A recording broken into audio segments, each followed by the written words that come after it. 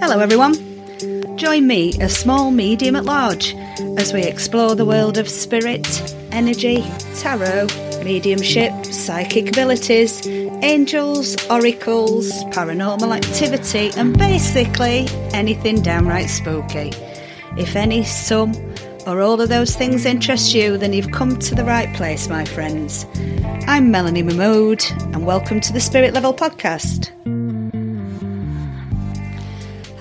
Hello, and welcome to episode 6 of the Spirit Level Podcast. And it's still freezing here in not so sunny Sheffield. It was about -2, I think, last night. So I hope wherever you are, you're keeping warm, you're keeping safe, and you're keeping smiling. News from Kitten Corner. The villain Binks has cost us £750 in 2 new carpets and flooring that need replacing. So he's in the doghouse, so to speak, but it's a good job I love him, because otherwise I'd be selling him to somebody by now, but he's staying, so we just need to put right what he's done wrong. So if you have pets and you've suffered this kind of destruction, then I'd be grateful to hear from you, so you can give me some advice. So coming up in this week's episode in Crystal Corner, our featured crystal is Emerald. Mr. M has once again been guarding your questions, so we'll see what subjects come up this week. We have the second part of my interview with Stephen Smith from Chi Living Yoga, and in Time for Tarot, our featured card this week is the Hierophant. So without further ado, let's get on with the show.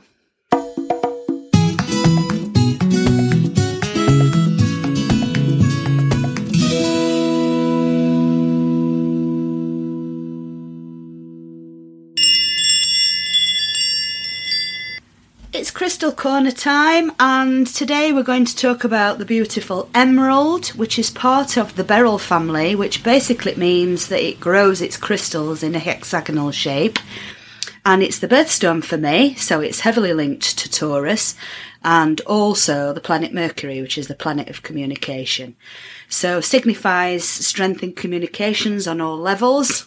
It's historically always been a precious gem across the world, and I think that's because it's heavily linked to love and relationships. So it's the stone of successful love. It brings loyalty and domestic bliss. It keeps partnerships in balance, and legend also states that it will change colour if somebody has been unfaithful. So being green, which is the colour of the heart chakra, it all links in very nicely. And physically, it does look after the heart, the lungs, the spine, and the muscular system. So it also helps and aids with the recovery after infectious conditions, helps sinuses and eyes, and improves vision, and can detox the liver, helps diabetes and rheumatism. But on a spiritual level, it stimulates mental clarity and clairvoyant vision, awareness of the unknown, and the consciousness. So it's a bit of an all-rounder, and it's also very, very beautiful. You will no doubt have seen emeralds around in jewellery, and in their raw form they're not quite as shiny, but still as powerful. It's a very happy and very friendly crystal. So that's all about emerald. The more astute of you will have noticed that apart from citrine, where we're slightly cocked up a bit at the beginning, we are actually working our way through the alphabet. So next episode is all about fluorite. And now it's time once again for your questions, so over to Mr. M.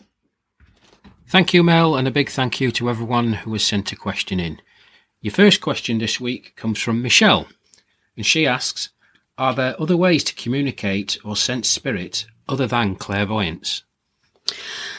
Well, traditionally, there's 5 ways of sensing spirit, and clairvoyance just means clear seeing. But once you get into this kind of work, there's traditionally regarded to be 5 means of communicating with spirit. So there's clairaudience, which is hearing spirit; clairsentience, which is kind of just knowing what the emotion and the message is. There's clairgustance, which is tasting things, and clairalience, which is smell, which is quite a common one, because I've often smelt cigarette smoke or cigar smoke for somebody who used to be a smoker. Taste's quite an unusual one, and I've only ever come across that a couple of times myself, where I've tasted the drink that particular soul used to enjoy. So I've tasted whiskey in a reading. But it's basically a mixture of all 5, but there are other ones, but they're the main 5 that come when you are communicating with spirit. Thanks, Mel. Your next question comes from Des, who says, or asks, should I say, do you feel tired after doing a reading? Yes, I can do, because obviously it's an exchange of energy, so a lot of my energy is being used by spirit or being used in a reading. It's taken time over the years. I've got resilience built up. And if anybody out there's ever been to Stansted Hall and done a week's course in reading over there, Weepy Wednesday was the day that was regarded the time where everybody broke down a little bit and was a bit over emotional, because it is exhausting if you're doing it all day, every day. So you do have to be a bit careful. But yes, you can feel tired, but it's a nice tired. Thank you, Mel. And our final question this week comes from Alison, who asks, what deck of cards would you advise someone to use if they are just starting out? Oh, good question. So if you're just starting out on tarot reading, I would always advise to use the Rider-Waite-Smith traditional deck first and foremost, because it's really visual. So there's lots of clues and lots of things you can really dig into the pictures on the actual cards and what they depict. And most translations come from that deck of cards, which has been around forever. Any other deck just copies that, really. So if you start with the basics, then you can move on to, well, Cat's Tarot or Egyptian Tarot or whatever floats your boat, really. But I would strongly advise you to start with the Rider-Waite-Smith deck first of all. Get you grounded and your foundation there, and then you've got a solid foundation of knowledge to move on with. Thank you, Mel, and thank you once again to everybody who has sent questions in. Just before we list the means of contacting us, Mel, do you remember a couple of weeks ago you received an email from a gentleman called Martin? Yes, I remember Martin. Do you remember what he asked you? He wanted some help with an up-and-coming job interview, so I sent him a little spell just to give him a bit of a boost. And it was a very simple one, and I just sent him that reply. Spot on, yes. Well, Martin has been in touch with us. He sent us an email, and he says, thanks, Mel, for the advice and the spell. It worked a treat, and I got the job. Oh, that's fantastic news. Well done, Martin. So if anybody out there wants a bit of advice or a little spell to help them on their way, providing we're not messing with somebody's free will, I'm more than happy to help. That's great news. Thanks, Mel, and here's how to get in touch with us. Thank you to everyone who's submitted a question. There are a number of ways you can get in touch with us. You can get in touch with us via email. Our address is thespiritlevel22@gmail.com. On Facebook, on groups, search for The Spirit Level. On Twitter, search for thespiritlevel.co.uk. Our Twitter handle is @thespiritlevel_U, which is a capital U. On Instagram, search for Melanie Mahmood. And in addition, there are a number of resources for you to download and access on our website, totally free of charge, on www.thespiritlevel.co.uk. We look forward to hearing from you.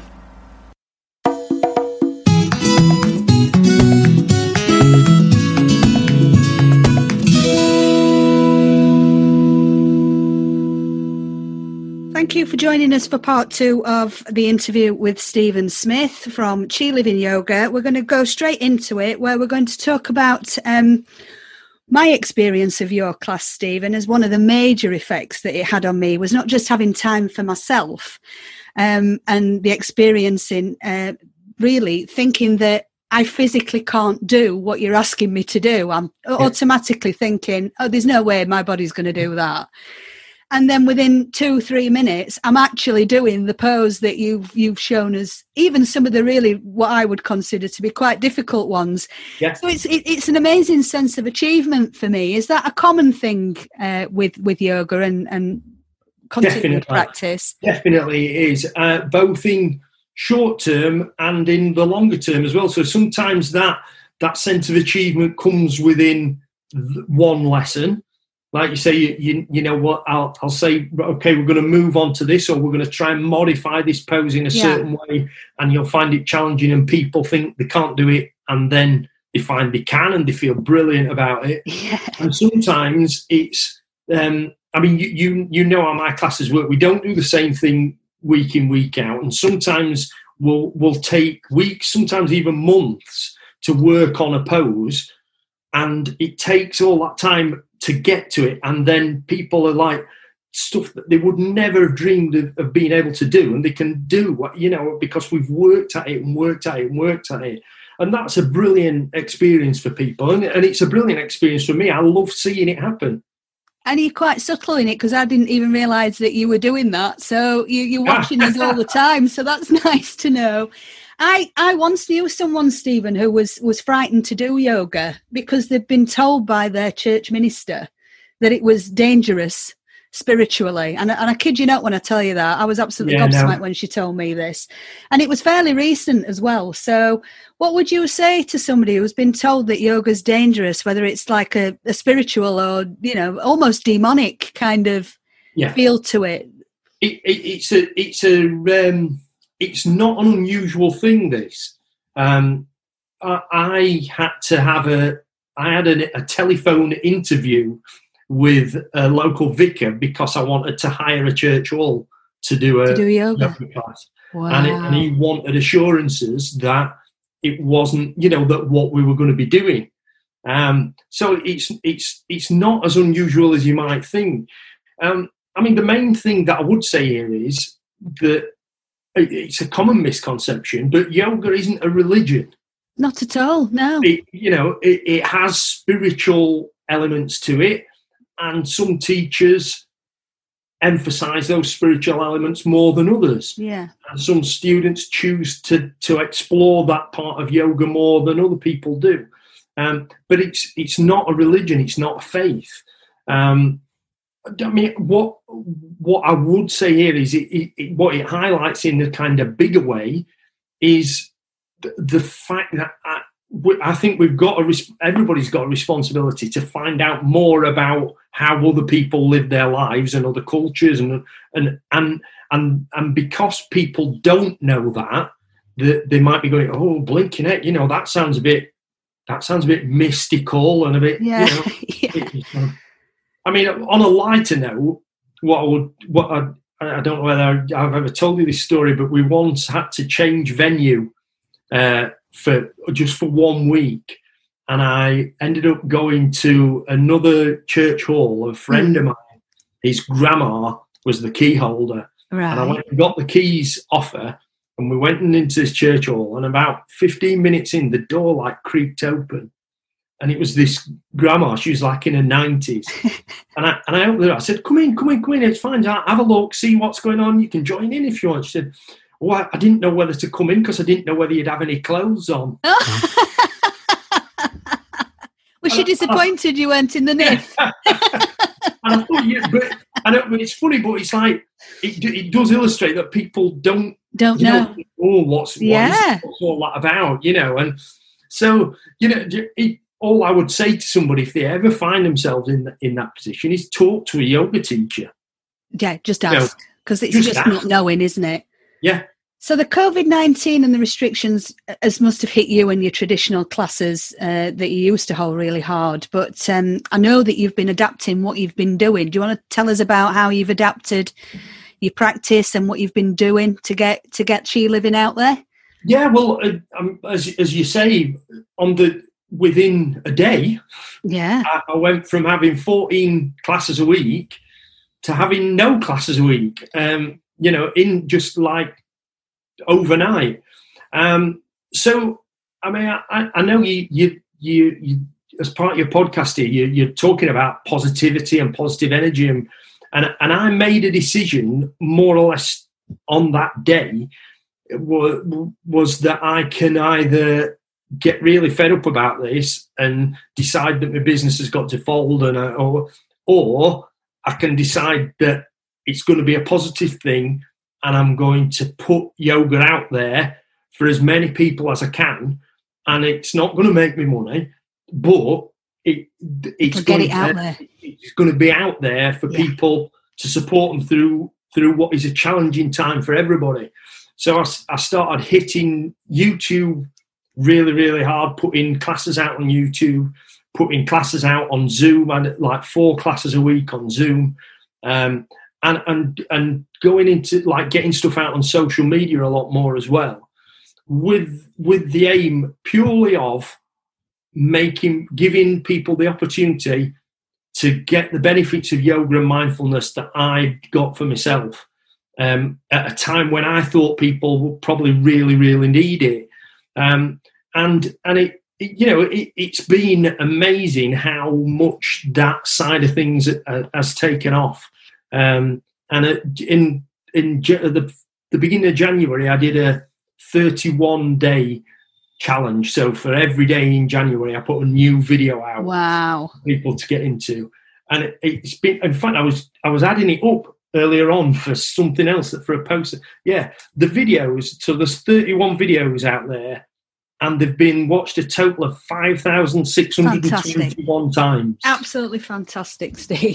Brilliant. Which and I've had people who I've never met contacting me and saying, this has been fantastic. It's, talking about achievements. I've never done yoga before, and I've just done 31 days on the trot, and it's just been amazing, just been so fantastic.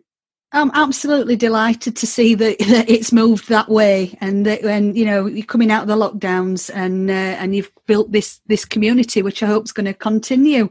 Yeah. So thanks for joining us today, Stephen. And if you'd like to see Stephen in action and join him on his yoga and mindfulness practice, I can highly recommend it, no matter where you are or what physical level you feel that you're at, because trust me, he's got a class for everybody.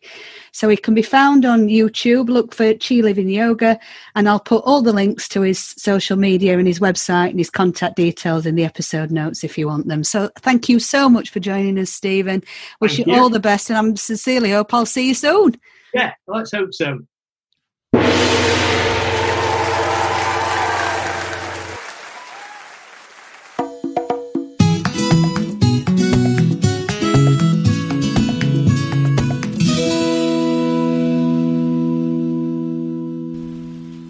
Now it's time for our journey into the tarot cards, and this time we are going to be looking at card number 5, the Hierophant. So, ladies and gentlemen, it's time for tarot. So we're looking at card number 5, which is the Hierophant, also known as the Pope. So the Hierophant is seated on his throne between 2 pillars, symbolising law, liberty, or obedience and disobedience. He wears a triple crown, and the keys to heaven are laying at his feet. So what is the meaning of this card? Well, where the Empress and the Emperor signify personal power, the Hierophant stands for societal structures, so tradition and convention and systems, so government, marriages, anything like that is external to the personal experience. It can also mean a teacher or a counsellor, or someone who will help in the teaching or education of the sitter. It can sometimes have quite a judgmental feel and energy about convention and having to obey the rules. But in general, in an upright position, the Hierophant means education, learning, expansion, marriage, religion, seeking counsel or advice, spiritual guidance, etc. So it's a very traditional kind of feel to the energy here. In reverse, it means the exact opposite. So it can mean an abuse of a position or a breakdown in that kind of relationship with societal structures. So poor counsel or rejection of family values or religion, etc. But this element again is Earth, so Taurus, Virgo and Capricorn can be denoted in this card. So if it comes up in a reading, those people under those star signs are particularly affected by it. But that's the Hierophant, so it's all about society and where your sitter sees themselves in that kind of situation. And in the next episode, we're going to be meeting the Lovers.